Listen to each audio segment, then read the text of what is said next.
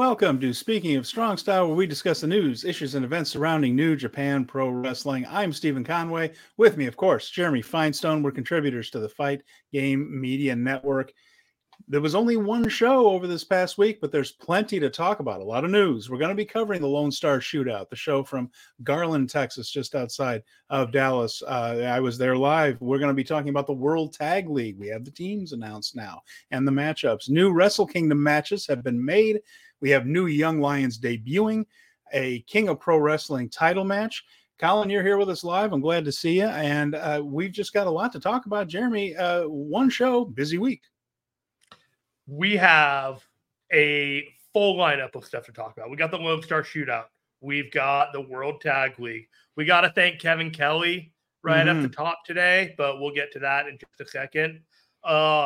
It feels like there's been an info dump, and while things are kind of slowing down, we're going to have the World Tag League, but it's going to be during a time where a lot of people aren't going to be online talking about this stuff during the holidays. So it's going to be fast and furious, and we're going to be coming back, and we're going to have, the tag title for Wrestle Kingdom. And are we going to have any matches after that? I don't know, but a lot of stuff to unpack, and I'm ready to do it. The card is coming together, though, and so it'll be very interesting to see where this goes. And we, of course, have this show every week, except for next week. We're taking next week off here in the United States, Thanksgiving Day. So we will be back 2 weeks from today. So just a little thing off the top. Next week, we will not be here, but we want to thank everybody for tuning in. We're going to get to all those topics in a second. Please remember to like and subscribe. Fight Game Media channel right there. It really helps us out a lot. Also, if you are listening as a podcast, if you can give us a review or a 5-star rating, all of that stuff helps people find the show. If you have a friend that is New Japan curious, by all means, word of mouth is often the best way to get things like that. It's okay to be curious. It is okay to be curious. We accept all people here. So, but please, anything you can do to help us out with that. But for everything that you guys do for listening and tuning in, we're very grateful and very happy to see you this week. Jeremy, you're pulling double, triple duty. I don't know with that. You're doing a lot. So tell the folks about what you have coming up. Well, so we're not going to be here next week. And we're missing about 3 shows of World Tag League that we're going to bypass and do a super show the Thursday after, and we'll cover whatever news happens, whatever the super signing is at AEW Full Gear that might potentially be a New Japan talent. We'll unpack all that and figure out where it goes there. But speaking of AEW Full Gear, if you can't get enough of me personally, I'll be joining Kevin Ely from The Boom live on the Fight Game Media YouTube channel, the channel you're watching right now, and we will be unpacking the Full Gear event that will have happened. And I am an avid AEW watcher. Kevin Ely is one of the experts of AEW deconstruction, and we're just going to be talking the pay-per-view, what happened, where we think things are going to go, and that is my invite to you to join us on Saturday night if you can't get enough of the Fight Game Media team. In addition to that, watch Power Bomb Show on Sunday morning. Absolutely. That's going to be at 1 p.m. Eastern. Power Bomb Shows there with Sam and Mel. Make sure you check that out. 5-Star Joshi Show is now in the free feed on the Fight Game Media podcast network. Make sure you listen to that. Scott will tell you everything you need to know about Joshi. We got it all covered here at Fight Game Media. And it's a New Japan adjacent pay-per-view, Full Gear, isn't it? Because Jay White is challenging MJF for the AEW title. So big time Bullet Club presence, New Japan legend presence in that. New Japan star Jon Moxley is going to be on the show. Absolutely. Wheeler Yuta may be on the show. Like all these New Japan stars that are just coming our way. Maybe Trent Beretta is going to show up. Eddie Kingston might play a part. Who knows? But there's the world of New Japan and AEW will collide once again, and maybe their worlds will end in some type of G1 tournament style collision that I can contract all these AEW New Japan terms and magically until I kill this podcast dead. They will collide in a pool of dynamite in a rampage. So, all right, let's get to the news revolving New Japan. So, Dunstan's here too. Dunstan's here. Good to see you, Dunstan. Colin is going to ask the question. We're going to go right to it. What's going on there? I thought Kevin Kelly was with New Japan through Wrestle Kingdom. Well, we did too. And that was what Kevin had been saying all along, what New Japan had been saying all along. Things changed this past week. Now, Kevin said that he was going to be working mostly on Collision. He did the G1, of course, and we were grateful to have him there for that. He, was doing some other events, but his main thing was his swan song was going to be Wrestle Kingdom and New Year's Dash. He was going to make the trip over. This past week, it was announced that he is leaving before that. He's not going to be doing Wrestle Kingdom. He's not going to be doing Dash. Walker Stewart will be handling the duties for that. Now, as someone who really enjoys, friend of the show, Walker Stewart's work, I'm fine with this. Walker, I know, is a little bit disappointed, Jeremy. He really wanted to do the collaboration with Kevin. He was really looking forward to working with Kevin, and I'm sure that Kevin would have been very gracious and handed the mantle over to him. Would have been a very nice moment. This is my thought on here. Walker's going to do a great job. He already has. Sure. And it's clear he knows the product. The announcement was worded that it was Kevin Kelly's decision. And I wonder, and I'm only supposing here, if it has to do with what's been going on with Kevin Kelly on Collision. It just might not be a good idea for Kevin Kelly to miss more dates. And the main thing is he's already kind of moved to an analyst role after being play-by-play with Nigel. Now they've moved Tony Schiavone in. Kevin is a second analyst in there. And then now a lot of times Kevin's not even on the main event because they bring JR out for that. Might be a good idea with all of these announcers running around the backstage area not to miss too many more dates. So I wonder if that played into it. All of that is supposition. He says it's more of a family thing right there, but nevertheless, with what's been going on, some signs with Kevin Kelly and AEW that aren't great, maybe it's just a better idea not to miss shows right now. It's muddy and it's ambiguous. The way that everything is phrased immediately makes you start asking questions about what part of Kevin Kelly's agreements is he like having to reconsider and why is he having to reconsider these things. And then you just start thinking about stuff, maybe it's in any of our business. And then, so you just want to think, well, if it was professional, what is the deal with what he's got going on in AEW? And I think your concerns are probably pretty valid. But I've been kind of thinking that Tony Khan has about 12 people to do the job of 8 people on commentary between Rampage, Collision, and Dynamite, and the pay-per-views. And for whatever reason, he wants to make sure everybody gets a piece of the pie. And it seems like there might be some competitive edge to getting the time. I definitely get the sense that Kevin Kelly is the low man on the totem pole and is basically the guy that gets the scraps of the shows at this point, rather than coming in and being the guy, signed to be the guy, the lead on Collision, the play-by-play, what we had all envisioned. Was the stumble out of the gate very real? Oh yeah. He didn't sound immediately great, but he's coming into a new product, and he was focused entirely on New Japan. And he,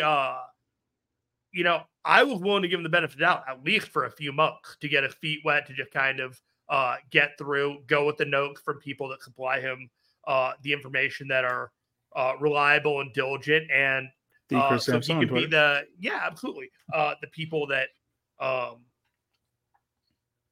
so he can call the show the way that people expect him to call the show.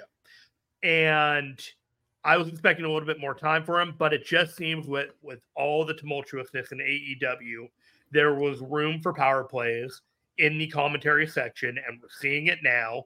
And my best guess is that if Kevin Kelly just keeps his head down and is able to just do his thing and not cause any problems, the vacuum in the commentary will eventually open up, and he will have his opportunity. And if he is ready and prepared for it when the time comes, the job will be his.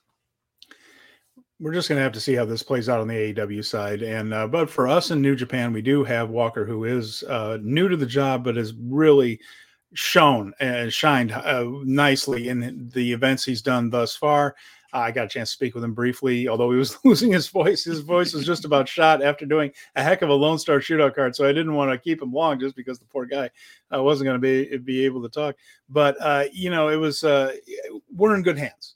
Is what I'm saying as far as the New Japan thing. Sure. This is the thing we were always worried about. Is who's going to be the new guy? Is he going to be any good? Well, now we don't have to sweat that anymore. So now, from what I'm doing is I'm just rooting for Kevin Kelly to pull through this and get into that spot, that prominent spot with AEW. And I do worry a little bit, but who knows? So we'll have to see how that plays out with Kevin. But Collision's a good show, and it's certainly good wrestling in AEW.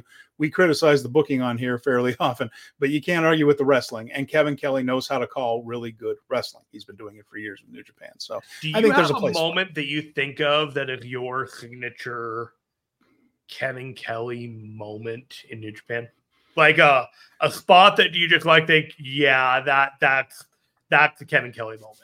I would say some of the work he did in the 2022 G1 storytelling wise was top of the list. He really walked us through that tournament really well, telling the story of how that whole thing developed with Okada, with Ospreay, and all of these. That's where he really turns it on. It's not just about calling moves. You can have Excalibur if a guy wants screaming the names of moves constantly. But if you want to just tell a story, I think that's where Kevin really excelled. And of course, he's with Chris Charlton, who's brilliant at that, who also paints that picture well. So I thought that the 2022 G1 was some of his very best work in walking us through the ups and downs of that tournament all the way to the conclusion. And that was when I really realized, and I knew for a while before that, but boy, when he's into what he's doing, when he is watching a really good product, when it all comes together, Kevin and Chris are one of the best teams I've ever heard when they're hitting on all cylinders. I have absolute agreement with you. Okay. I would say when I think of Kevin Kelly, I think of the way that he just yells Rainmaker when Okada hits it, and he just or Destino. Or Stormbreaker, just the way that he sells the finisher, even when it's not the finish and he gets fooled on it, that is part of how the audience falls for the near finish as well. And that is something that I think he does exceptionally well, is calling that finishing move at a peak moment in such a way that he leads you into the pin attempt. Wanted to mention this too. Dunstan says AEW has another signing. Shocker. Yeah, well, it seems like every week. One of the funniest things, and I don't know if Mel from Power Bombshells either did this herself or found it or whatever it was, but it's the graphic of Tony Khan has a huge announcement, except they removed the word announcement and it says Tony Khan makes a huge announcement. The word announcement is removed and it says Tony Khan makes a huge sandwich next week on it, which is about as newsworthy as a lot of these announcements have been. But we expect there to be a signing at Full Gear, and Tony says a lot of things. Tony says a lot of things. He said this is one of the best wrestlers in the world. Well, you don't go up there and you say, well, we signed a guy who's pretty mediocre. So, of course, he's going to say that. So the question is this Mercedes-Benz? That's about the only thing New Japan adjacent that would really matter that much. Remember Will Ospreay? They can't announce Will Ospreay yet. He's still under contract for a while. I had a theory about Will Ospreay, but I don't know how deep down this rabbit hole you want to go. Oh, God. You think it's Will? It's possible. How does that work with if it's his Will, New Japan it contract? means that New Japan and AEW will have an agreement that New Japan will continue to have Will for major dates, and this is nothing but good news for New Japan. If they announce if AEW announces this before the end of Will's non-compete, that means New Japan allowed them to talk to AEW to see if they could get a deal made with the provision that they would potentially have access to him for major dates. Not the G1. I think we can kick the G1 goodbye, but say Dominion or say like a Power Struggle or the Wrestle Kingdom. I don't think the door is closed. And if it is Will, this is nothing but good news for New Japan. All right. Well, we'll find out Saturday, right? That's when the announcement. But I think it's Mercedes-Benz. Yeah, that's kind of where I was leaning too. So, and as Colin mentions, TK can buy the rest of Will's contract out. He doesn't even need to buy the rest of Will's contract. It's not that much money. Yeah, I agree with you. I don't think there's a whole. Yeah, yes, he could. You're right, Colin. He could just keep paying Will on top of the contract, and everybody can be happy. Yeah. And then Venkin Bjorn's here. Good. He says this. Imagine NJPW and AEW went. What if we get? What if we both get you under contract? Yeah, It's the that could be Moxley what we're talking. arrangement. Yeah, yeah. I mean, Moxley's deal with AEW stipulates they can't keep him from doing these other dates. It's you hear about exclusive contracts. Moxley is designatedly non-exclusive. He is poly employed. And this is to say, I know nothing, but this is the scenario in which I can see that Will has signed with AEW and why it would be good for New Japan. And by the way, I wanted to mention this. So we're going to get into the Lonestar Shootout very shortly. Richard, my man, so I don't know if you guys looked at this on X, and he's saying that Kevin Kelly is by hands down the best play man in the biz, not even close. And we love Kevin, and we wish him everything with the Collision, but apparently Richard and I be 12 feet away from somebody and not see them, Steven. So Richard put this video up and he just says, "Oh, I didn't see. I was in section 111." I was like, "I was in section 111." He says, "I was in row 1." I was in row 3. Like we probably could have. If we had waved our arms, we may have collided.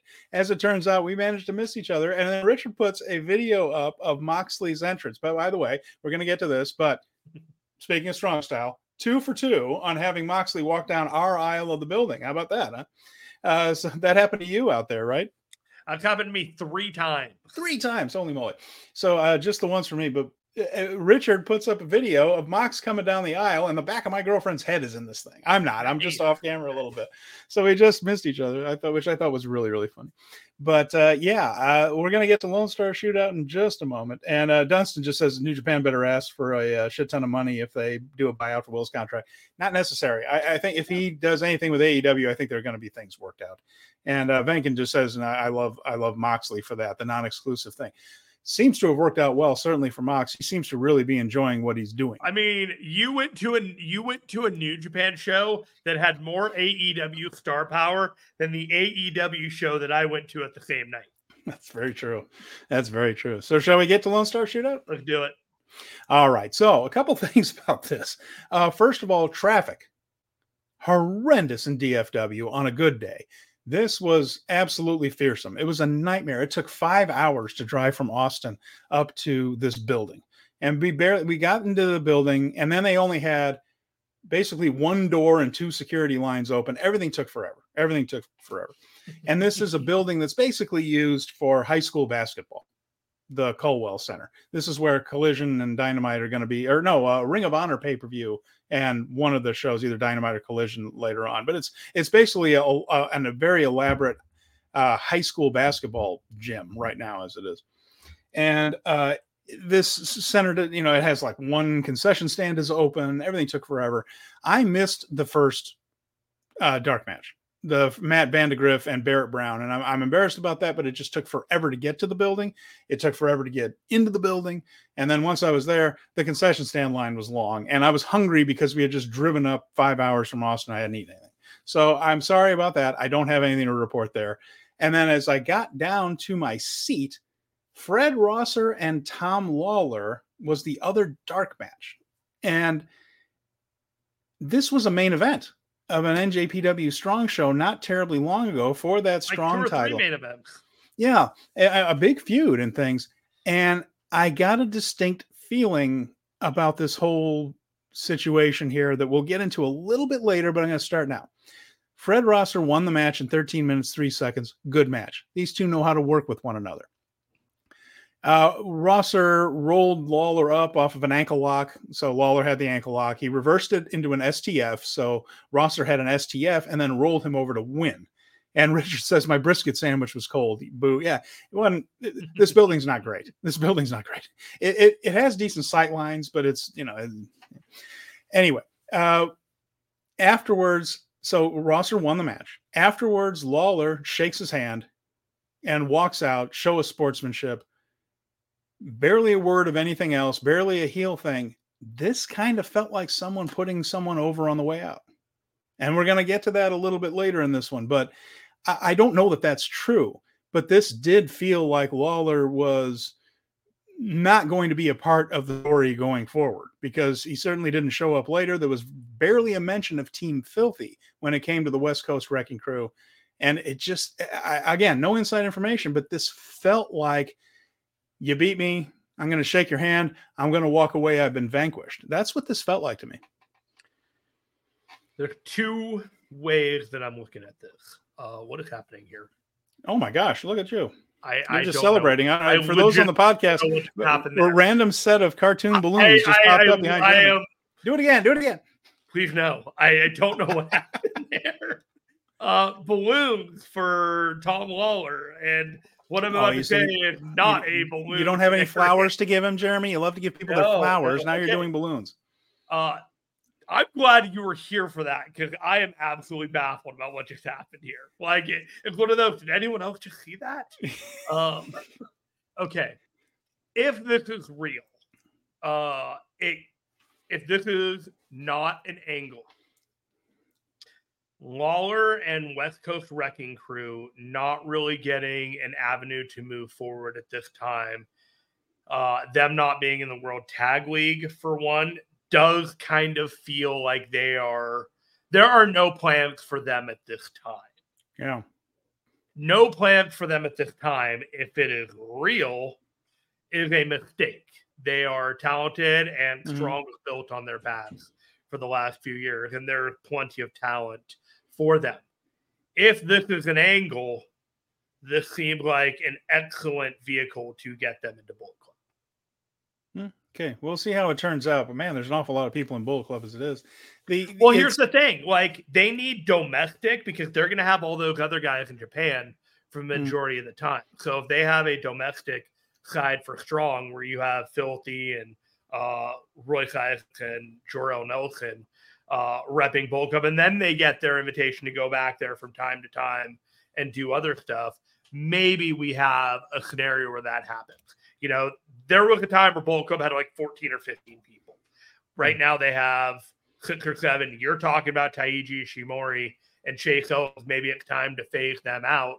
Well, if they do that, maybe they need a couple more guys in there. So, you know, those are the two avenues. If it's a legitimate phase out because they have no plan for them, that sucks. If it's not, and it's a story and it's an angle, I can see where it's going. It's worth noting, too, that under Ghetto, for instance, he likes to really tear people down before he pushes them again. So maybe. Not about the worst teardown, and then they made him world champ. Richard says Tom Lawler to AEW. Be an interesting thing. Why not? Everybody else is going to AEW. I think I'm going an Adam Cole match, so he's got one foot in the door until that other foot gets healed.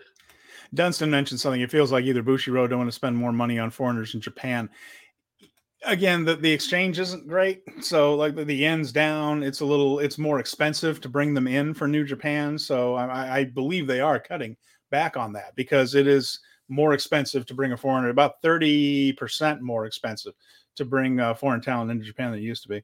And Dunstan just says that, to me, it feels like they have no clue how to implement strong talent like Team Filthy. Hasn't been the smoothest transition, has it? But I am in wait to see mode. I am in total wait to see mode right now. Fair enough. All right. Well, we'll move on to the main show. And it started off with a really nice match. And this was Atlantis, Tiger Mask, and Mascarada Dorada. And they faced Ultimo Guerrero, Rocky Romero, and Hechicero. So with Tiger Mask in there. This is a CMLL match. Five of these 6 guys are CMLL regulars. So the Rudos got heat from a Texas crowd. Of course, you know, Lucha is still part of the fabric around here. And this was fun. This match was better than expected. The CMLL guys, I was wondering how they were going to handle this. This is a Friday night, and they're not booked in Arena Mexico, where they draw 8,000 or 9,000 a week. And here they are in front of about, we'll get to that, about 1,000 people announced. My girlfriend, I said to her, you know, I wonder how many people are here. And she took that as a challenge and did a head count and came up with about 850 and change. Just kind of like actually going through the crowd and just kind of but that fits with the number of tickets sold versus the number of people that show up. There's usually 15-20% that don't. That type of thing, it works. So I wonder how the CMLL guys are going to be in front of this much smaller crowd than they're used to, but they worked really hard. This was a lot of fun. Dorada ended up beating Hechicero with a shooting star press. Really fun match to begin with. 13 minutes and 41 seconds. Of course, Rocky was in full lucha heel mode, but Lucha Libre always has a presence in Texas. You know, we're down here. Dallas is in North Texas, but nevertheless, there's a little bit of that there. And so the crowd was very accepting and very into those guys, and it turned out to be an enjoyable one. Yeah, totally fun match. When you were doing the rundown, and I suddenly realized, did you hear that thing where I guess the Denver Broncos are on a 3-game winning streak since the CMLL guys came to win to Mile High or whatever? That's cool. And I'm just like, man, you bring CMLL around, good things happen, including in New Japan. Absolutely. They're on a roll. Oh, man. The next one, Toru Yano and Joey Janela. Well, this was exactly how I thought it was going to go. Yeah, that's my note. Richard, by the way, said it was a fun match. Seeing Atlantis and Ultimo Guerrero was very cool. Yeah, I didn't mention that. That was the first time I had a chance to see Ultimo Guerrero in person, and it was kind of fun to explain to my girlfriend that Atlantis has gotten a lot of people's masks, and one of them was Ultimo Guerrero in a big time match one day. But anyway, Joey Janela and Toru Yano. I said, are they going to bring them over to just do a standard Yano match? Yep, sure did. This was a Yano match. And it was Joey 9 minutes. Janela just did spots on himself. Basically, Toru Yano did no work whatsoever to hurt himself for the most part on Janela's bullshit. And we got exactly what we thought it was. And I assure Janela had the time of his life, and I am happy for him. Yeah, bucket list thing checked off perhaps for him. And, I think we've seen Joey Janela now. And I can't wait for him back to the Super Juniors. Oh, Jesus. You're just trying to hurt me. Up next is the Bullet Club team of Chase Owens, Alex Coughlin, Gabe Kidd, and Clark Connors. Now, they faced the Gorillas of Destiny squad of Tama Tonga, Tongaloa, and then teaming up with Kushida and Kevin Knight.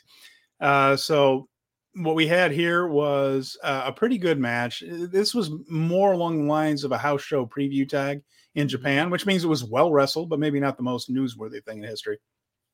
The one thing I'll say is that Gabe Kidd is becoming a standout with his heel work, although it's mostly just by cursing at the crowd.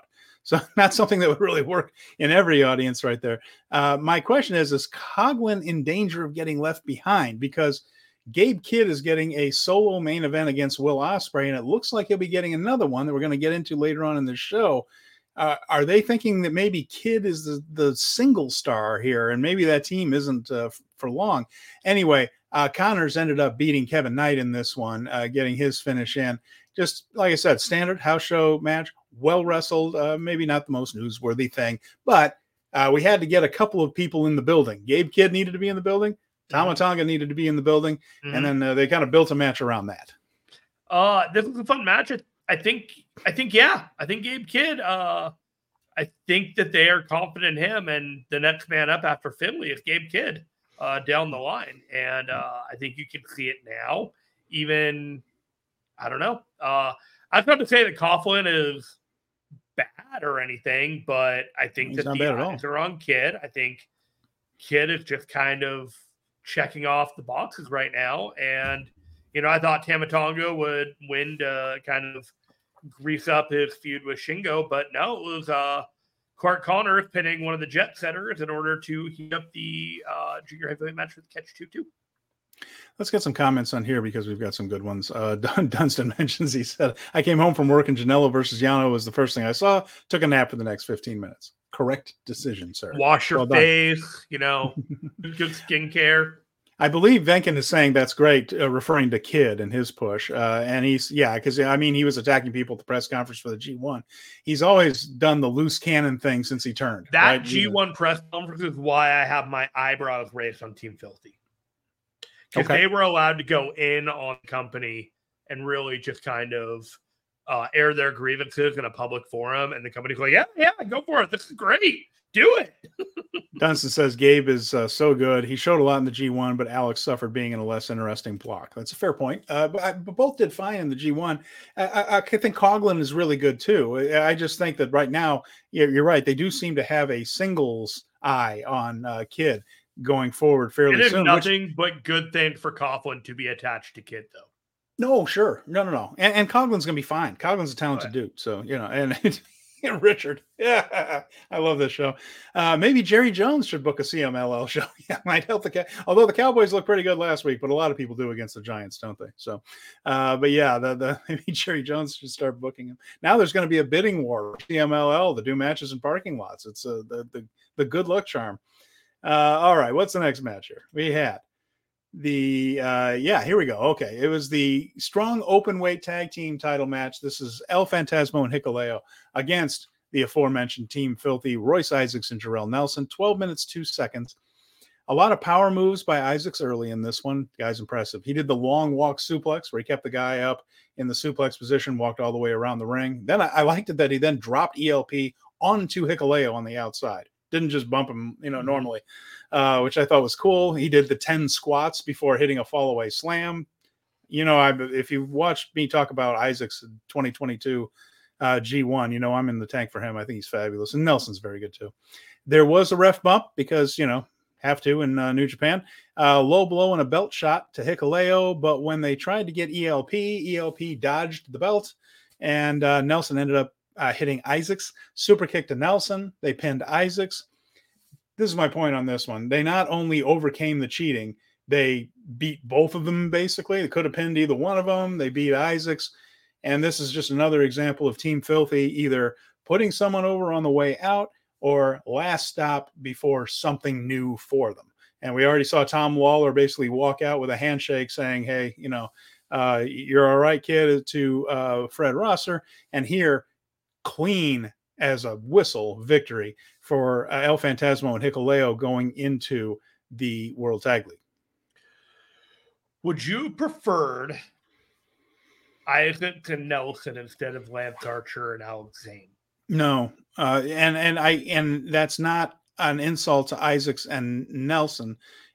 I really like Archer and Zane. I think there's an interesting charisma with the two of them together. I like what I saw in Las Vegas. So the reason I ask is that these are both teams that had some kind of feud with Hikuleo and ELP in the last couple weeks that they could have been switched out as proxies for each other, given how the World Tag League is set up. So I was just kind of curious what your thoughts were about that.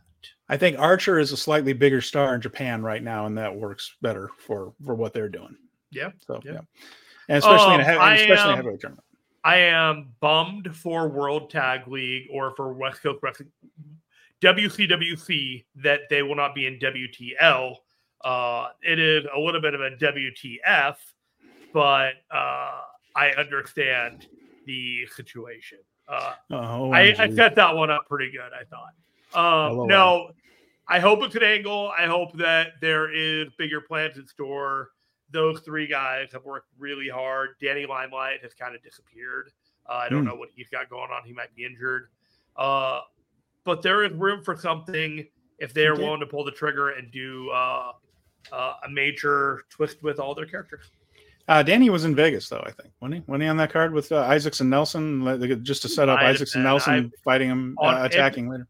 You're asking me to remember a strong card from 3 weeks ago, and I failed your test. I failed the city. Yeah, and we'll get to Tonga Loa in a second. Oh, and Richard was asking, is Tonga Loa 100% healthy now? He seemed hesitant to me. Has been since he came back, like he doesn't have full faith in that knee. That I agree with. I think maybe he doesn't. Maybe he shouldn't have full faith in the knee. Yeah. And Dunstan says this was baffling to me. West Coast Wrecking Crew are a good team to have. Seems like the company just doesn't want to spend any more talent on Gaijin. It could be that. It could be what Jeremy is talking about, that they're just getting them ready for something new. Again, they like to tear people down before they build them back up. So we'll have to see three talented men. But also, after a while, if the company feels like they've done what they want to do with them, then it's, time to move them out. And I'm not necessarily saying that's the correct decision, but it just has to be what the company's thinking at the time. So I will say, based off of reports, I have seen that Royce Isaacs and Jarrell Nelson have matches lined up with a stateside promotion with television. So, okay, yeah, they're on Rampage or Ring of Honor or one of those this upcoming week on the taping. So, might have a spot there for a little while.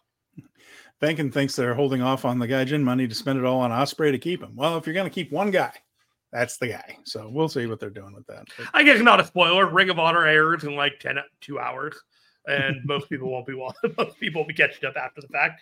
Yeah, I read that the West Coast Wrestling Crew are on Ring of Honor this week, so okay, they have a little bit of something going on.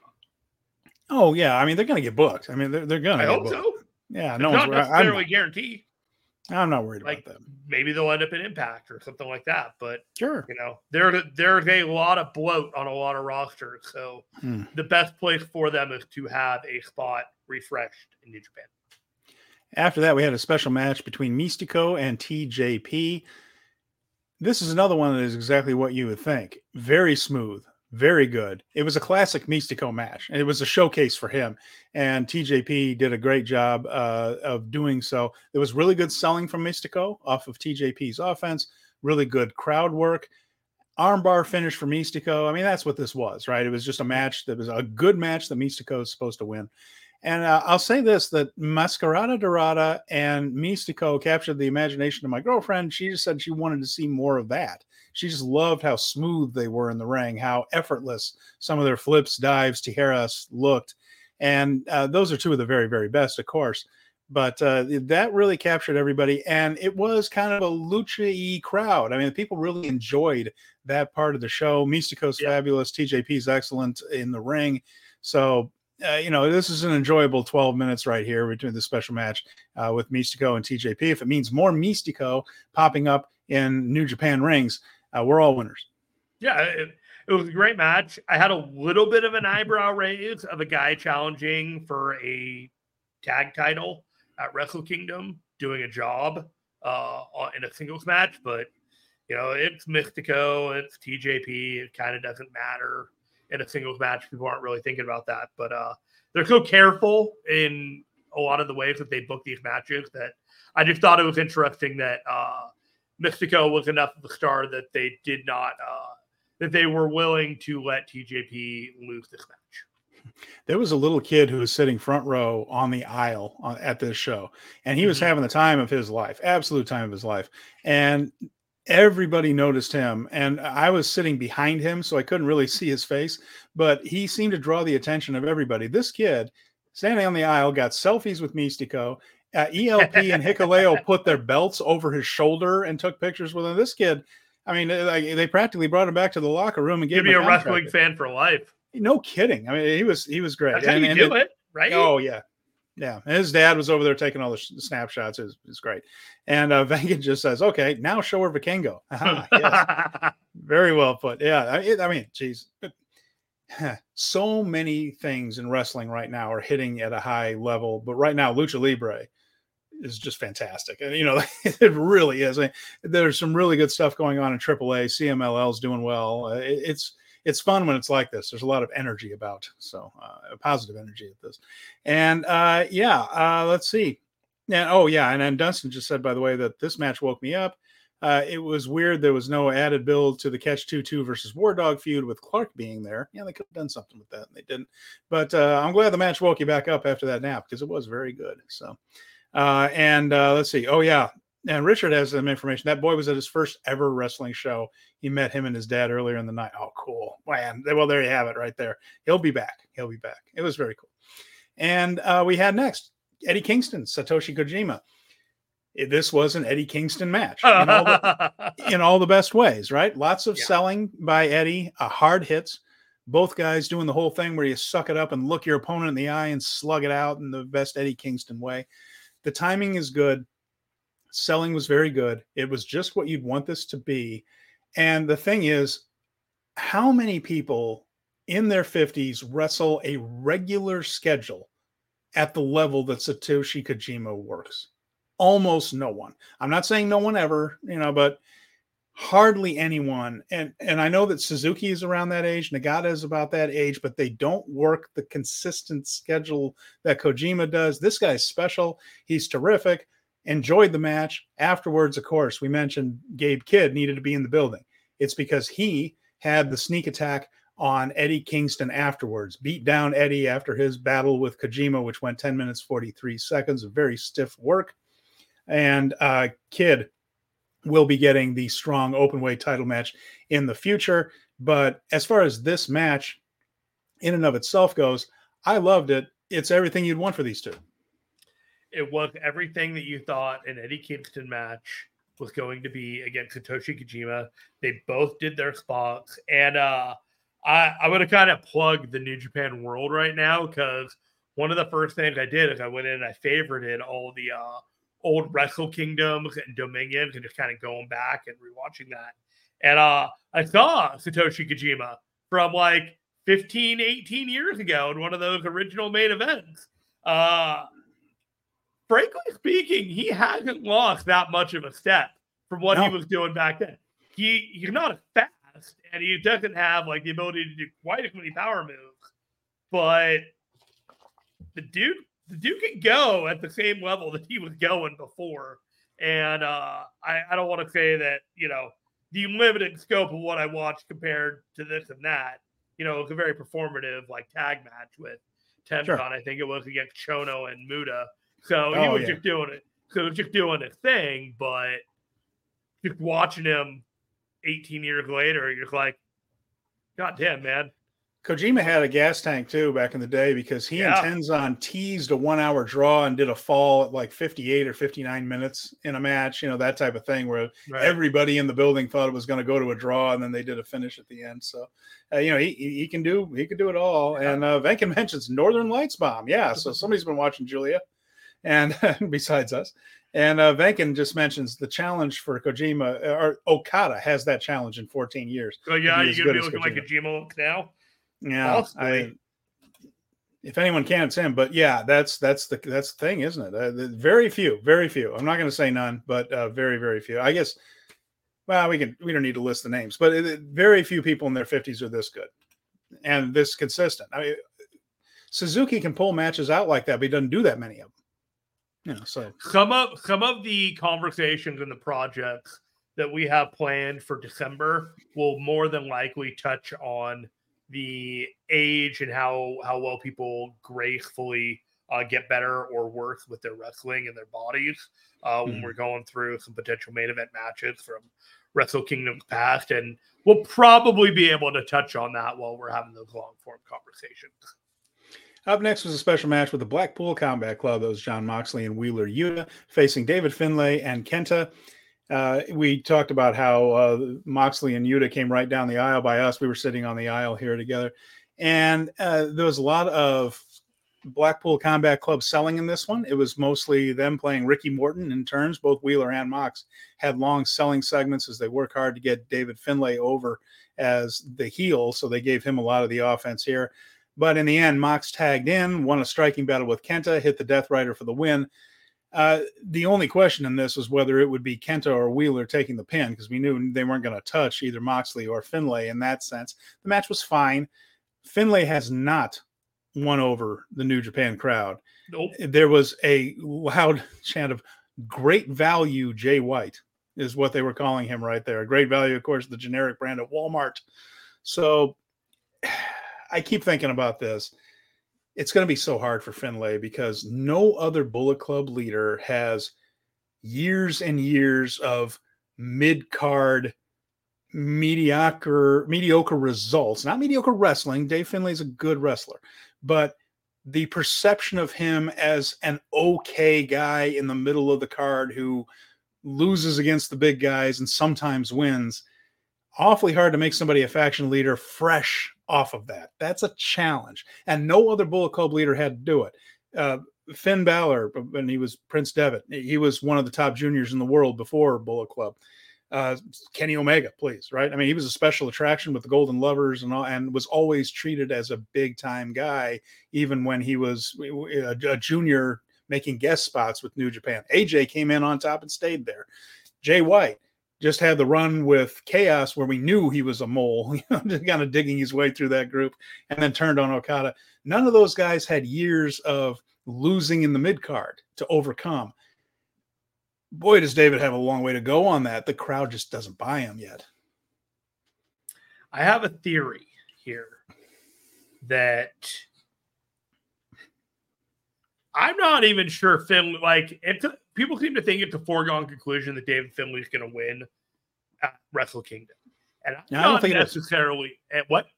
I don't think it's necessarily a given at all. Yeah. So if he does not win, I think that there are bigger days ahead for him. What he needs to have is an excellent match at Wrestle Kingdom when he has the spotlight with him, Jon Moxley and Will Ospreay.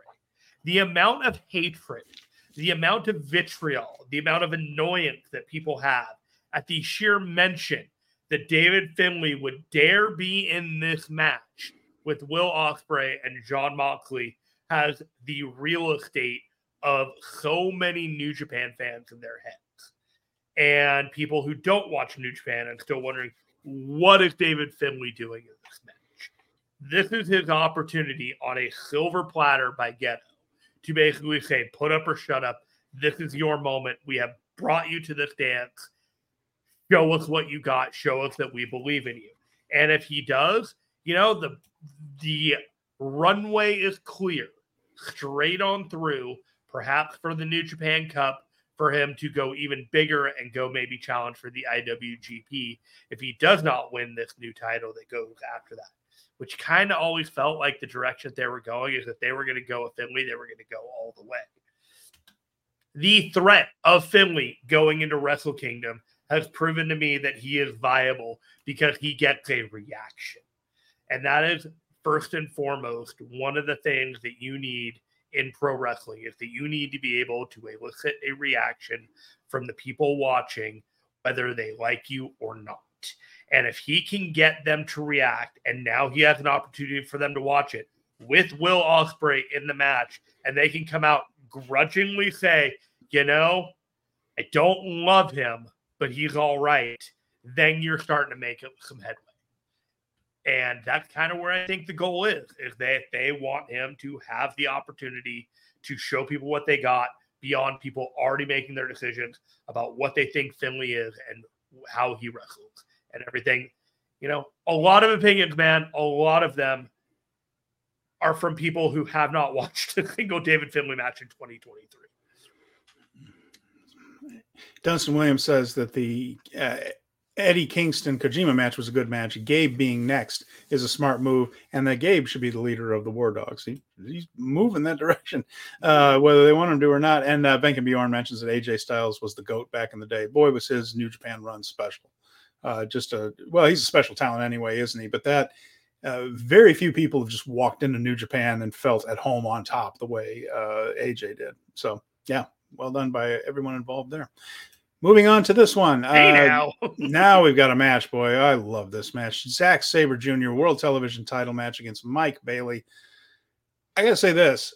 Mike Bailey's kicks are even nastier in person. Boy, do they make a noise. And they're just as stiff as hell, it seems.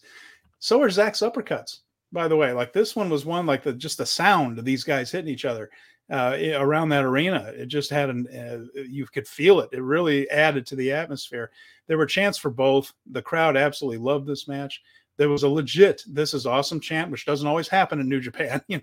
Everyone that goes to WWE and AEW, like they wait for anything to get kind of good because they want to chant it. It's part of the experience of going. It doesn't always happen in New Japan. This one got a legit "This is awesome" chant. Fantastic near falls at the end with the spin kick by Bailey, double knees. It built to a lot of close calls here with strikes. Finally, Zack managed to lock on a submission as the clock ticked down. I felt like we were really, really teasing that 15-minute time limit draw hard, and sure enough, 14 minutes and 54 seconds with mere seconds to go, Mike Bailey had to tap out, and that was it. Zack got the victory, 14:54, almost a draw, not quite. This was wonderful. Go watch it. It's on YouTube. It's on all the social media. Go find it. This match is worth your time. Fantastic. If you don't know this already, all of Zack Sabre Jr.'s NJPW World TV Title Championships are available on YouTube on New Japan World. You can watch any one of them at any given time. They upload them shortly after the matches. That was always the gimmick of the TV title, was that they were going to put all the matches free online for them to watch. The crime in this match, Steven, was that it was too short. It needed to be like 22, 23, 24 minutes. they were just getting started, and they could have sprinted at that level for way longer. This looked fantastic. And I think I joked somewhere that Will Ospreay's clean sweep of the top 3 or top 5 matches in 2023 might have been threatened by this one. This was brilliant. And Venkin mentions that Bailey comes up short again. And I mean, it was expected. Yeah, they don't have to protect him. He's not their guy. So they don't need it. It's a beautiful thing when you have a guy that's that good and that exciting and you don't have to protect him, because then you can just put your guys over him, which they've been doing for the most part. They treated him well, certainly in Super Juniors. But in the end, he puts over the New Japan guy. That's how these guest shots work in the end. And Richard just says this was hellacious, and the noises help when the building is half empty. You're not wrong. But nevertheless, they still had to make the noise. And it did not look good on television the way that they had that show shot. It looked like they were in an alley, a dark alley with a lit ring. Super weird. They never shoot it well. It did look better with the HD this time. I will say that. Like, it looked like they had upgraded the video filming, and that part looked good. Even when they switched angles and the lighting was not great between them, that was mitigated significantly this time. But the general lighting around the ring ain't great. Yeah, and their production in the U.S. just has not been up to par. Dunstan mentions that could have been a Wrestle Kingdom match. Boy, that would have been great at Wrestle Kingdom. But yeah, they have other plans for Zack, as we found out. We'll get to that.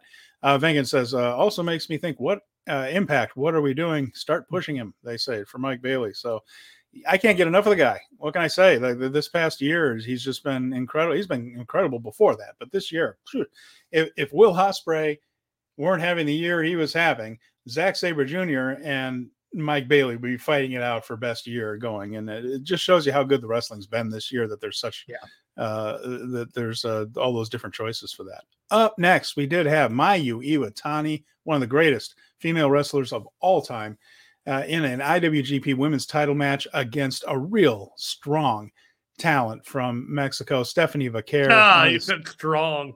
There you go. And the first 7 minutes of this match was almost all Vaquer. Mayu worked very hard to put her over as a threat. I'm not sure people really perceived Vaquer as someone who was a real challenger to Mayu Iwatani. So Iwatani did everything she could to put Vaquer over for the first about 7 minutes of this one. Vaquer is really good. And Mayu also worked the crowd a lot, pretty well. She got us kind of moving and cheering right there. But the crowd kind of knew Mayu was winning. I think everybody knew. It was really good. During Stephanie's, like, you were the one that was saying Vaquer was going to win. You were saying Vaquer was going to win on this show. They were throwing the kitchen sink at Mayu Donnie there, and I was like, oh, yeah, Mayu's winning. But it was a lot of fun to see both of them, really. But Iwatani in person is truly one of the greatest. And they were and this is really cool to see, because Vaquer is part of this group now. There is a strong generation of female wrestlers in CMLL. That has not always been the case. I've been watching CMLL a long time. They have a group of women around. It's not treated the way WWE treats the women's division, where main events things and all that. They're usually right after the minis or the rookies. You know, it's second or third on the card on Friday nights and things. But between Zeusis and Uvia and Stephanie Vaquer and Johnny Robbie, the people we saw in Las Vegas, like they sent the A-Troops to that Las Vegas show, by the way. There are others as well, but those are the ones. Reina Isis has really improved in the last couple of years, is one that we haven't seen. We're really seeing a little golden age of female talent in CMLL. And I wonder if seeing these things in Stardom and WWE putting, women in the main event of WrestleMania, is this having that ripple effect now where the female talent around the world is really coming up? Or it could just be that they just got a lot of good trainees at the same time around. It's possible. But either way, I'm very happy as somebody who likes Lucha Libre to see the women really doing great here. Fun match. Maybe it could be both. Maybe it's a rising tide and great training. Yeah, could very well be. And but I'm happy to see it. And Vaquer did a terrific job. Iwatani's great. Fun stuff. Just a treat. Just a great match. This is going to end up on New Japan World in bits and pieces later on. And when you make time for this one. It's on Stardom World, by the way. It is on Awesome. The match is on Stardom World right now. Yeah, you can find it there if you want to. I don't know if it'll turn up there, but let's see. Now, we have some comments here. I do want to get to some comments here briefly. Venkin says, "Can I have a CMLL rematch? That'd be cool to see Mayu and actually Arena they are Mexico. having a CML rematch. They are? Yeah, I believe. Yes, I believe that they're doing running it back. CMLL. Let's hope so. Dunstan says that Mayu and Vaquer is really good. Hope to see her in Stardom. They're dire need of some new talent. Well, everybody's injured. Everybody in Stardom is injured. And Richard said that Vaquer was very, very impressive. And Venkin says, hear me out. Vaquer versus Athena. Yes, please. Sure. Let's do that. Anyone argue with that one? Athena versus Vaquer? Be a lot of fun. Good match. I'm here for it. Yeah, no, you don't have to talk us into that. Our main event was Richard says Mayu challenged her to a match in CML. Good, let's do that. Never open weight title. Shingo Takagi, Trent Beretta. Now, I mentioned that Trent's announcement, his challenge in Las Vegas, kind of fell on its ass a little bit because everyone's like, well, Trent Beretta is the guy. I wanted to emphasize again, it's not because Trent isn't a good wrestler. He's an excellent wrestler. It's just that he's not pushed much right now. So it just kind of came out of nowhere, and it wasn't exactly what we were expecting. So they had this match. It goes 25 minutes, 44 seconds. Jeremy, Trent Beretta plays at this level. He is in this league. This match was excellent. Yeah. Yeah. And he showed it again. And the fact that he is standing kind of behind Chuck Taylor and Orange Cassidy, and Orange is terrific. Orange has really done great. It's just a little bit mind-boggling that AEW doesn't quite seem to realize what they have. No one in the US seems to. WWE didn't do a whole lot with him in NXT. What is it? He's been terrific. Injured at inopportune times. Well, that's career. True. He has always shown an aptitude to outkick his coverage in matches, including that car match with Proud and Powerful that one time, where it ended up being like the highest rated car brawl, backstage, parking lot brawl match of all time. Not that there's a whole lot of them, but we're talking like category. Just like the dude can go in a variety of different ways. There's no shock about this. What really comes down to is that no one has believed in Trent Beretta in such a way that he is considered a viable main event performer. And that's partly to do with his association with Chuck Taylor and the Best Friend. That is not a main event. That is not a main event kind of gimmick. Had he stayed with New Japan, which is the conversation that he had on this show, like he hadn't had an opportunity in 4 years for a singles title. He wanted to show what he can do. That whole promo that he did, I'd say that he has changed some minds. Now, he's still at AEW. I don't see his role changing in AEW in any way, shape, or form. But it seems like AEW is willing to let their talent, who has some familiarity with New Japan, with Roppongi and Chaos, like Trent, perhaps with some others, to broach that going into the new year. And that can be great for Trent. But even if he does, he's still going to be a lower man on the totem pole because he's going to have to work his way up. This is a very good match. Trent worked very hard to make himself look like a threat here. He ended up, at one point, he's just getting over the idea that he's pissed, basically, is the whole thing. He was kind of a heel, but not totally in this thing, but just like he wanted to show that he had an edge to him, a little attitude to him. And he shoved the referee down. This referee sold that like he had taken a finisher. From being shoved to the mat, this referee laid there, shook up for 5 minutes. It was ridiculous. It was like The Rock taking a Stone Cold Stunner. Someone just said, like, the ref, all he did was get shoved. And it's like, heaven forbid anybody actually hits this guy. He's going to get killed, but anyway, so he ran Shingo through a table in the corner at 10 minutes. This is again to just get him over that he's got an edge now. He's pissed. He then did what was one of the most obvious blade jobs since New Jack, where he gets hit in the head and you see him struggle with the tape on his hand and then unwrap it finally, and he got the little pull tab that he'd made and he gets in there and with a big thing, and then boom, there's the blade. Okay, good. Then he rolls out of the ring and gigs the hell out of himself. So finally he got that done. So he's a big blade job there. They started hitting big moves as they moved toward 20 minutes. There was a pumping bomber, a made in Japan for a kick out. They could have used Kevin Kelly on that, by the way, because it was Eddie Kingston used made in Japan, and Tony Schiavone and Jim Ross had no freaking clue what that move was. But big surprise there. It was a move that happened after 1987. GTR in the ropes led to a Last of the Dragon. That was very good. The outcome was not in doubt, but there were a lot of good near falls going up to the 25-minute mark. Again, Trent plays on this level. And then after the match, we had Tama Tonga from earlier come out, challenge Shingo Takagi to a rematch, which they made for Wrestle Kingdom. Bit of a surprise that ends up being the Wrestle Kingdom match for Shingo, but nevertheless, that's how it turned out. Very good ending to the show. Some of the folks here thought that Colin said that the last two matches should have been swapped, perhaps. I thought this was a fitting ending to a strong show. If we can just do another pun there.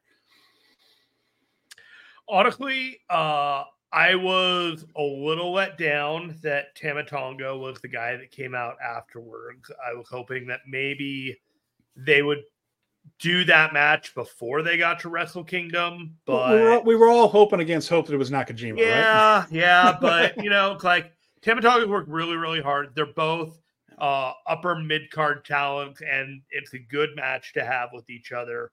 It was just kind of a wind out of my sails that had me going from this could be one of the best Wrestle Kingdoms of all time to, okay, this is still a very good Wrestle Kingdom. I am just tempering my expectations a little bit on that one. As for the main event, fantastic main event.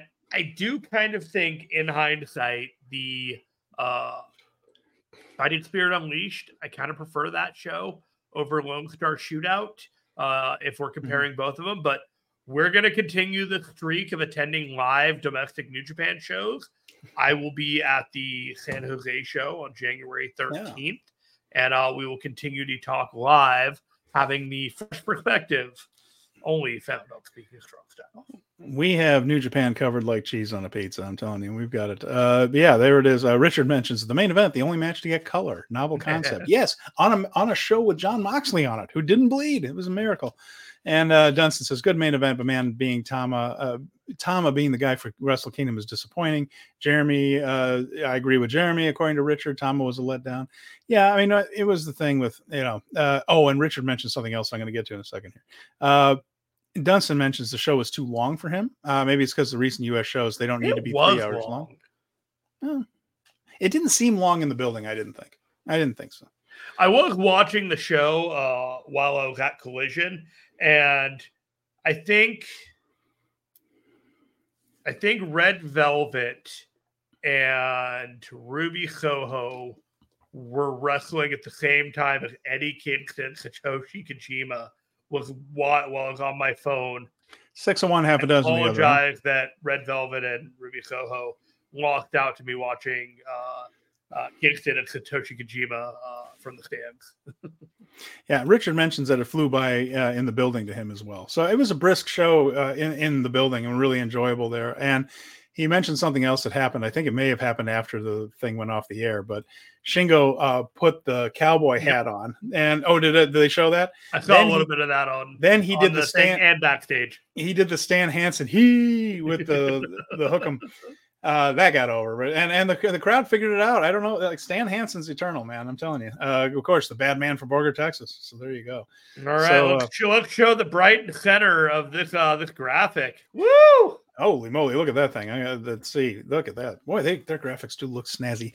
Never openweight championship at Wrestle Kingdom. Tama Tonga, Shingo Takagi.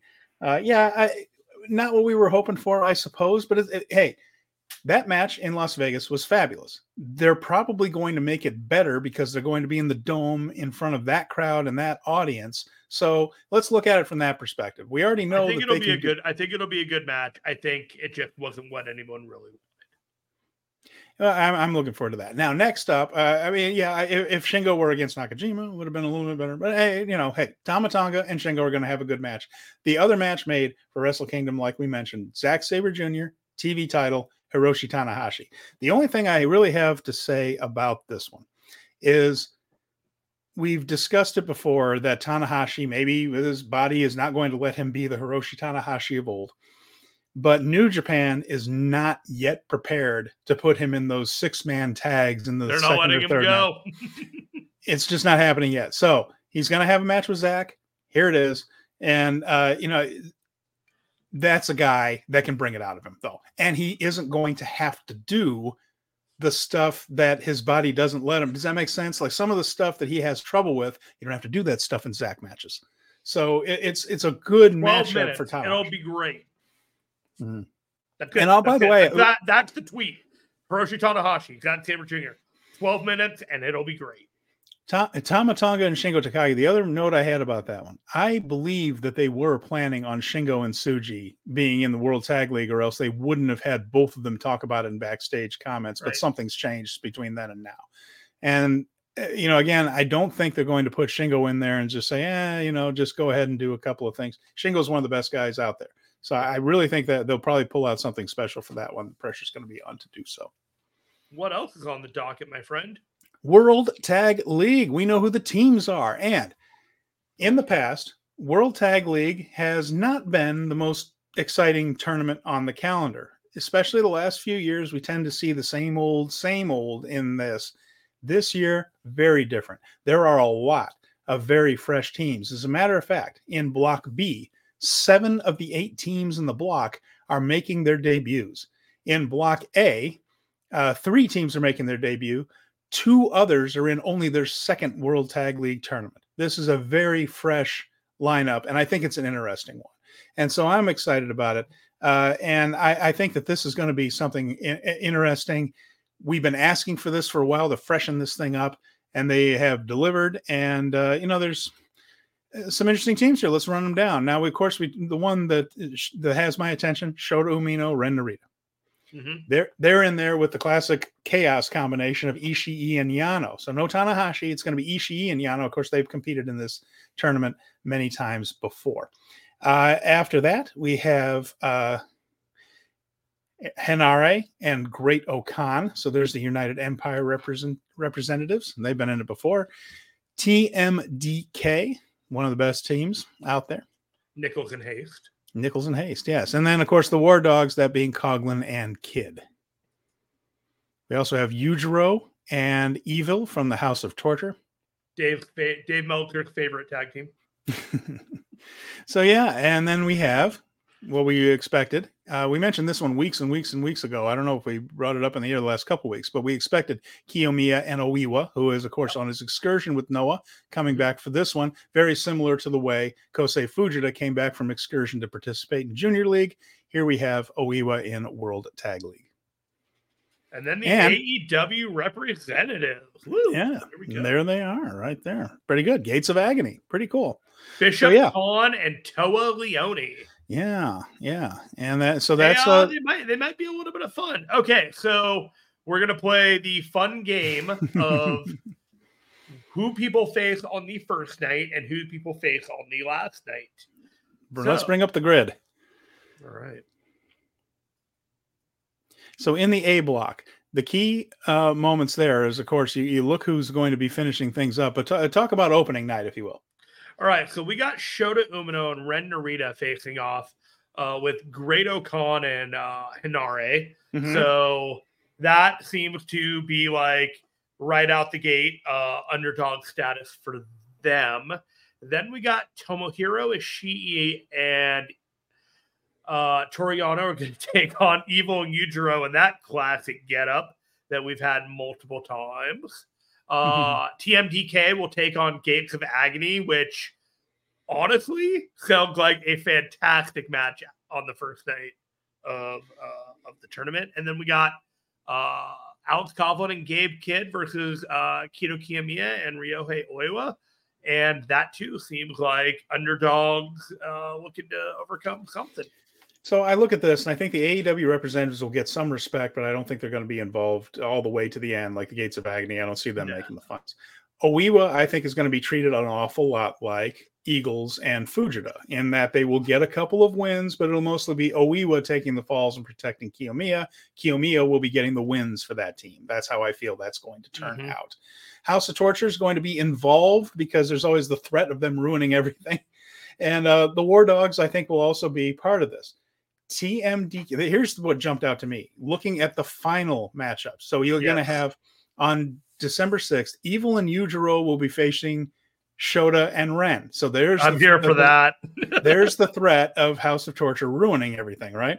Mm-hmm. Now, the other one is TMDK against War Dogs. That feels like a win and you're in finals for me, doesn't it? I don't know if it's a winning you're in. Yeah, okay.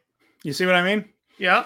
The other one is going to be Okada and Hanare against Ishii and Yano, which, fine, but I don't think Ishii and Yano are going to be in the mix. This could be like the one where Okada and Hanare trip over the finish line a little bit.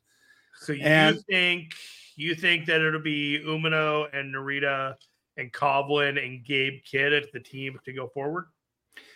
I think we might see Shota and Ren or TMDK. And here's why I mentioned TMDK. Mm-hmm. I know we've already done it a little bit. My lean is on Shota and Ren. If I had to put money on it, Shota and Ren come out of the A block. The reason I keep TMDK in mind is because they keep repeating best team to never win the title. Best team to never win the title. Usually when they start doing things like that, means they're about to win the title. But doesn't have to happen now. I still, if I'm going to put money on it, if I were a betting man, and I am, Ren and Shota is kind of my pick for the A block coming out of this one. I think Coughlin and Kidd, there's too many plans for Kidd already. TMDK, we've just seen that. So again, my money just on instinct, Ren and Shota. Yeah, I'm leaning towards Ren and Shota, and given the other one, I think I'm going to lean with Alex Coughlin and Gabe Kidd because of the threat that people believe that they could actually beat Bishamon again. I think the Shota and Ren team is primed for, hitting their peak at exactly the right time and then kind of cleaning house. And these are only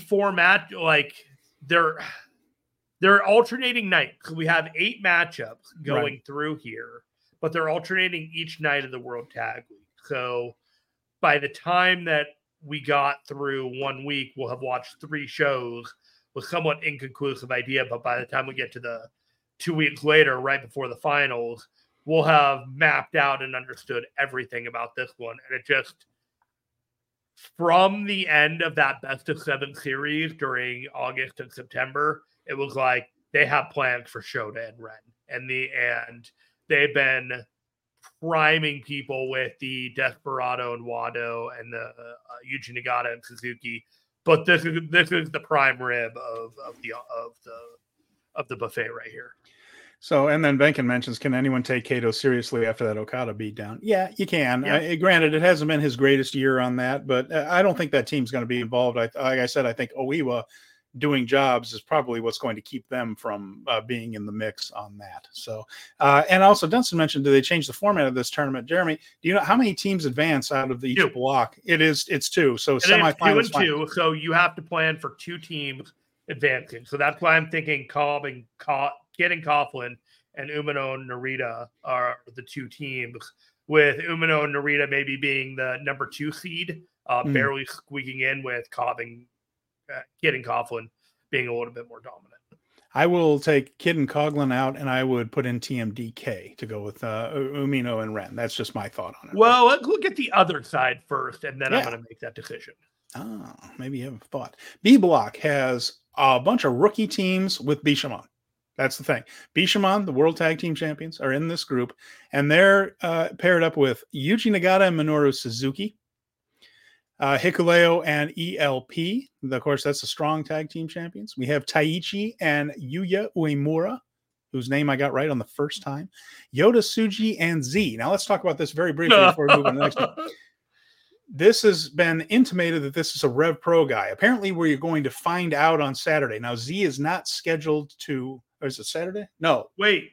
20. No, and I think Sunday. It is? Well, I'm getting to that. Okay. Now, let me see. Now, they're supposed to wrestle. I'm going to look this up, make sure I get it right. Okay.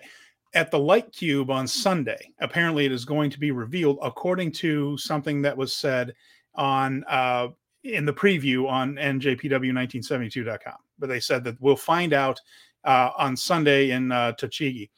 And but there is no Z scheduled to wrestle. Maybe you'll just say who it is, or maybe they've changed their mind and we'll just find out on the first night. Either way, they mentioned that it might be a Rev Pro guy, and he said it's not an X, it's a Z. So the reason it's Z and not X, which is the usual mystery opponent designation, is because Tsuji said it's a Z and not an X. I've looked at the Rev Pro page. So the only other Z that isn't Sabre Jr. is Zack Knight.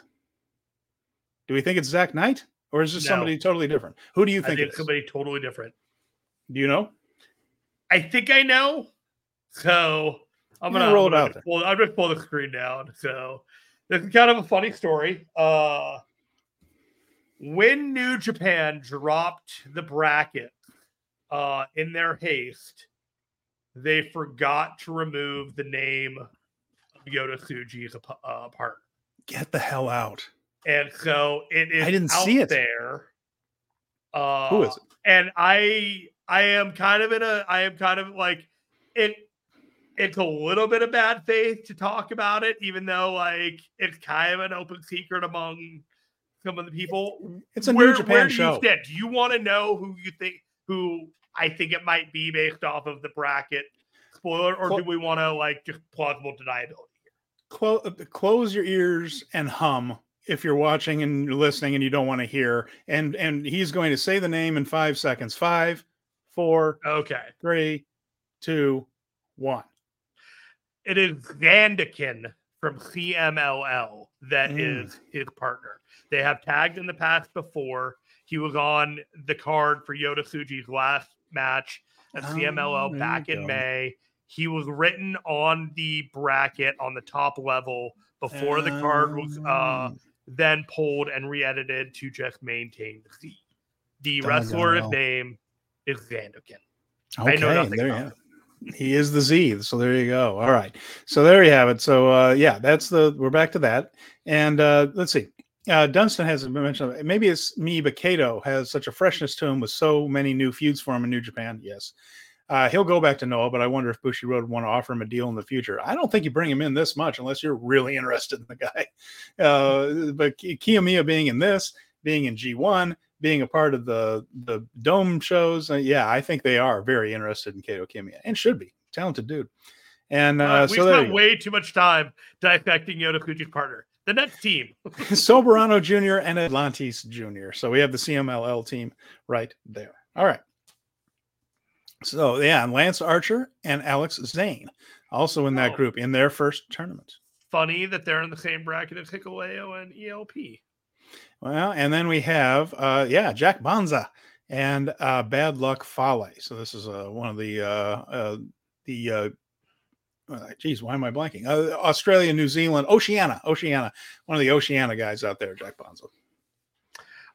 Jack Boggs will be taking some pins, huh? He's going to be the real Heiwa of the bracket. It ain't going to be Bad Luck Fale taking the pins. Oh, man. Okay, let's go to the bracketology real quick. Banking wants Lance Archer to beat everyone. Well, he's going to beat some folks, I tell you that. So there you have it. Again, the only team that has appeared in World Tag League before is Goto and Yoshihashi. So there you have it. So, Jeremy. Night one, we have Minoru Suzuki and Yuji Nagata versus Soberano Jr. and Atlantis Jr. Cool. We have Alex Zane and Lance Archer versus Jack Bonza and Bad Luck Fale. It's going to be a bad night for Fale. We got Yuya Uemura and Taichi versus Z and Yota Tsuji.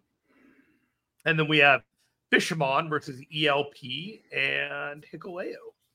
Go ahead. Slightly exciting, but feels like there are better matchups lined up down the way for that one. So let's see on December 4th, which is the last night of block action, what's going to be going on there. Right here. So we will have, it'll be Yota Tsuji and Z against Lance Archer and Alex Zane. That doesn't feel like a match that's going to be too much in the mix, but perhaps maybe Archer and Zane are going to get a bit of a push. Hikuleo and ELP will be facing the CMLL team of Atlantis Jr. and Soberano Jr. And then we will have what I think is probably the key match here. Nagata and Suzuki against Bishamon. That's intriguing in a few ways right there. And then the last one on that last day, Fale and Banzu against Taichi and Yume. So to me, this kind of feels like Nagata and Suzuki are going to be in this thing, doesn't it? I don't know. I don't think that I could see Yoshihashi and Hiroki Goto making it forward. Just because they already are the champions and they want them to look strong. Yes. I also, like, if they didn't, they put Hikuleo in the extra bracketing of the G1 here. I am not about to rule out ELP and Hikuleo. Well, but doesn't it make sense that both sets of tag team champions move on out of this? Because that's the strong tag champions and the IWGP tag champions. I could absolutely see those two teams going through with Would you Nagata have and Yuya Uemura and Taichi go forward though? That's or a no, if Shota and Ren do, you kind of want to leave that spotlight of young talent to them. Yeah, I think that, I think that's a possibility right there. But again, I don't know that that's going to be the way they go, but especially because their last match is against Fale and Banza, and there doesn't feel like there's any kind of a dramatic turn to that one. Does it make sense? It sounds like that's a match that Taichi and Yumeura will win, but there's no kind of dramatic result out of that. The other two matches feel like more of the win and you're in type. For me, I don't want Bishamon in the extra bracket play and potentially meeting Ren and Shota before Wrestle Kingdom, if that makes any sense. Oh, I think they lose in the semis to somebody. Yeah, I think, Maybe, but I like, if you want Bishamon to win their bracket, or do you want them to be second? Because if they're second, I would have them face the War Dogs in the other. But if they win their bracket, they would end up facing Ren and Shota, who would be second as like presumptive underdogs in that bracket. That's what I'm kind of just thinking about. That's what I was coming back to the other one. It's like there are dynamics here that I kind of want to keep people apart from each other until January 4th. Yeah. I mean, that's yeah. There's some points to be made there in there, but yeah, Dunstan thinks Taichi and Uemura, sorry about that, Yuya. I'm going to be doing that my whole career. Yuya Uemura will advance. He thinks that he and Taichi possible. What if it's a winning you're in with Yoshihashi and Goto and Suzuki and Nagata? Suzuki and Nagata do win, and then it's Ren and Shota versus Yuji Nagata and Minoru Suzuki on the finals. Possible. And Venkin is asking, by the way, when's Taichi's rematch for the King of Pro Wrestling belt? In a few hours. It's on the show. We're gonna hit that one up right before we wrap but not a factor for World Tag League. Thankfully, that'll be out of the way. The only thing that bothers me about the Just Five Guys thing is that their final match is against Fale and Banza, and they don't usually do a thing where they cruise into the semifinals with a victory. You know what I mean? Right. They did it with Sonata. I don't know. Maybe. Like there's one of those, okay, we've taught you everything we can teach you, go win those titles kind of thing. Yeah. There's a lot of passing of the torchness that going into Wrestle Kingdom that I could definitely see. So this is definitely way more wide open of a bracket than the A block. But frankly speaking, Steven, I'm super excited for the World Tag League. These matches are, for the most part, going to rip. And we're going to be having a lot of fun talking about the majority of the stuff, talking about our favorite matches, in 2 weeks when we come back. So let's take a look now at the other announcement that's coming up this weekend here. We do have the King of Pro Wrestling title on the line. That is tomorrow morning, and that is going to be. Show is having a moment here. I don't know. Someone needs to check on Show. Make sure he's okay. With Insane Show. Well, we're getting it, aren't we? So let's talk about this. Now, they put up the stipulations for the King of Pro Wrestling title. Now, Taichi did not put up stipulations, so it was all a matter of which of Show's stipulations were going to be used. There were a couple of dummy ones in there that no one was ever going to pick. So it came down to two different ones. There was a leather strap lumberjack type of thing where anyone that came outside got whipped, and I'm sure that the talent is thrilled that the fans did not pick that one. Instead, in a landslide, the rules for the main event are Yoshinobu Kanemaru is the special referee. Love it. The loser can never again wrestle in Yamagata, and no signature moves allowed. So no shock arrow for Sho, no signature moves for Taichi. And so there you go. No Black Mephisto, all that kind of stuff. But the key thing, of course, Kanemaru as the special referee. We'll see what they do with that. That is the King of Pro Wrestling title match coming up tomorrow. All right. We also have new Young Lions starting this week. Oh, yes, we do. So we have 2 new Young Lions. So beginning November 20th, we will see the debut of Shoma Kato. He will debut against Oscar Loibe. This will be an interesting contrast because Kato is the junior heavyweight. We don't have a junior heavyweight Young Lion at the moment. He's off on excursion. Everybody else is a heavy. So Kato will be a new. He is 5'8", about 180 pounds. Grew up playing baseball and was part of the reality show called The Spirit that Kazuchika Okada produced about a handful of dojo hopefuls. So he came from that show. And we will be seeing him beginning on November 20th. I hope Tomohiro Ishii takes him under his wing. There you go. And then after that, on November 21st, Yuto Nakashima will take on Katsuya Murashima. He is 23 years old, 202 pounds, and came up through the amateur ranks. Like I mentioned that Kato was a baseball player and got into wrestling late. Murashima, quite the opposite, is an amateur wrestler all the way through. And so he has that background. Heavyweight, he'll be facing Nakashima on the 21st. So our first look as Nakashima, Loibe, and Bolton have graduated to senior Lion status. We've got some new ones. As we glimpse into the future. Speaking of glimpsing into the future, Stephen, do you feel like disclosing to the audience what we decided to do with some of our extra time with no real matches in December for this Speaking of Strong Style? Do you mind if we do one thing first, though? Yeah, I do want to go over a couple of other notes here as to what's coming up in the coming week here. Now people can get excited for my announcement. Yes, absolutely. So we'll build anticipation with that. Friday, November 17th, like I mentioned, they are in Yamagata Big Wing. That is for Tomoaki Honma's homecoming. And so the main event will be that King of Pro Wrestling title match. We will also see Honma team up with Ren Narita and Ryusuke Taguchi against Ishii, Tanahashi, and Okada, the 6-man tag champions. That there. By the way, Yamagata, about 230 miles north of Japan, kind of close to Sendai. That's where Honma is originally from. Sunday, November 19th, they'll be in Tochigi. A few things that might be interesting and what is a mostly house show preview tag card. We can get our first look at Jack Bonza. He's going to be on the card, so we can see that. Fale's partner. They keep saying, they said in that original announcement that Z will be revealed, although he's not scheduled to wrestle. And as you said, there's been some hiccups apparently with this announcement, so who knows what we're going to get there.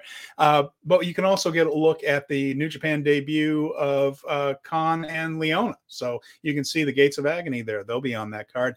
And Oiwa and Kiyomiya are teaming up with Hayata from Noah. So that's an all Noah team that'll be coming in for that. And then, like I said, Monday, World Tag League begins with the A block at Korakuen Hall. Tuesday, November 21st, we will get the B block. And of course, Monday, in addition to the A block, Shoma Kato's debut. And then we will get Murashima's debut Tuesday, the 21st. So there you go. That is what's coming up next week. And then, of course, we will be back in 2 weeks to talk about everything that's gone on since then. And like Jeremy mentioned, he has some plans. Why don't you tell the folks about them? All right. After the World Tag League finishes, and perhaps we'll do a live show for that. We haven't really decided for that big finale event. We'll kind of see. We'll read the room on that one. We're going to spend the 4 shows in December, in addition to talking about Wrestle Kingdom and whatever else comes down the pike. We're going to take advantage of the New Japan World app, and we are going to take a dive into the main event Wrestle Kingdom match history of Tetsuya Naito before his big Wrestle Kingdom 18 match. So we've narrowed it down to, I think, 4 matches.